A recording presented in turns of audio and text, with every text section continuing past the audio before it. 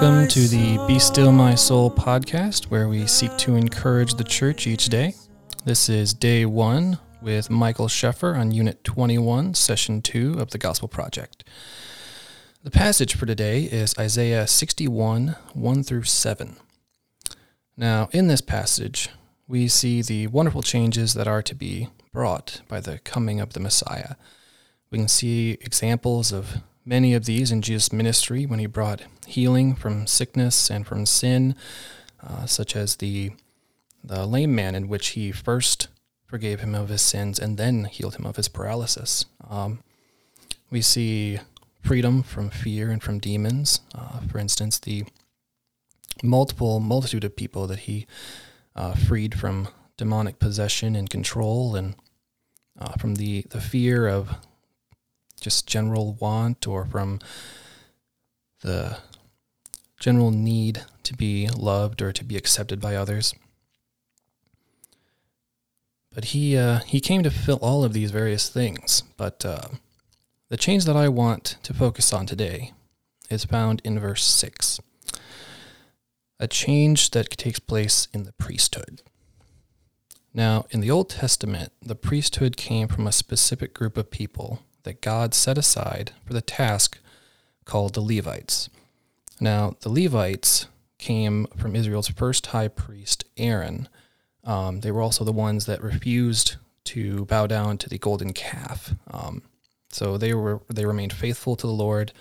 They were the ones that he set aside to care for, watch over his tabernacle. Now, not all of the Levites were priests, but all of the priests were to come from the Levites.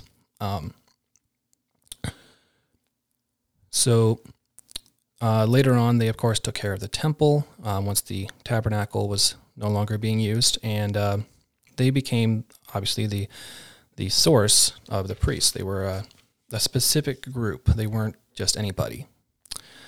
Now, their duties as priests were to stand between God and the people, bringing the word of God to the people and teaching them from his word, from the law, as well as bringing the people's sin before God. This would be seen in the many sacrifices and ceremonies that they would do, and this was to seek his forgiveness. So not anyone could accomplish these things. They had to go to the temple where the priests would intercede for them. They had to go to synagogues to be taught. Now, obviously, they had at least some of the scriptures within their own homes. We know that they had certain verses in their door frames and such. But for the most part, they would go to the synagogue, to priests, to rabbis, to teachers, to learn about the scriptures. And they would have to go to priests in order to have them intercede on their behalf for their sins. Now, the change that Jesus brought as the Messiah is that he now stands before God on our behalf and has made every one of his children priests.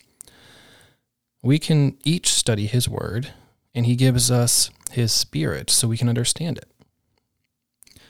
We can go directly to God with our sins and failures and know that he will hear and forgive us. Each and every believer has direct access to the creator and sustainer of the universe. This is something that has never been seen in history before. I mean, there are so many religions, so many different groups, but how many of them have the ability to have a one-on-one relationship with their creator? I mean, obviously we don't understand everything about God. God is still a mystery, but how much less mysterious is he than something that doesn't want to be known? He's gone out of his way to reach out to us, to explain portions of himself to us so that we can know him. And I just think it's so incredible how our sovereign ruler, who has the power of right of life and death over us, patiently listens to our prayers like a father with his young child. I mean, has there ever been a greater blessing than this? And I really want us to appreciate this fact that we can go to God and he'll be there for us. He will listen We don't need a priest to intercede for us. We don't need someone else to make a sacrifice on our behalf, aside from Christ, of course. But we can go directly to God because Christ is in heaven interceding for us. Each and every one of us is a priest who can go to God. And I just, I wanted us to think about this today, to kind of contemplate our relationship with him, what that really means for our lives. And as we finish today, I would like to share a passage that can be used as a prayer as you go throughout your day.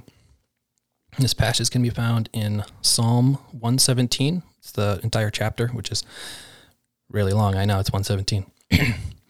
But it goes like this. Praise the Lord, all nations. Extol him, all peoples. For great is his steadfast love toward us, and the faithfulness of the Lord endures forever. Praise the Lord. And I just find that so encouraging and also just a great way to reach out to him as we go about our day. And to every child of God who is listening today, I encourage you to remember who you are as a priest of the Most High God and the tremendous blessing that can be in your life. Fill my soul when change and tears are past, all safe and blessed we shall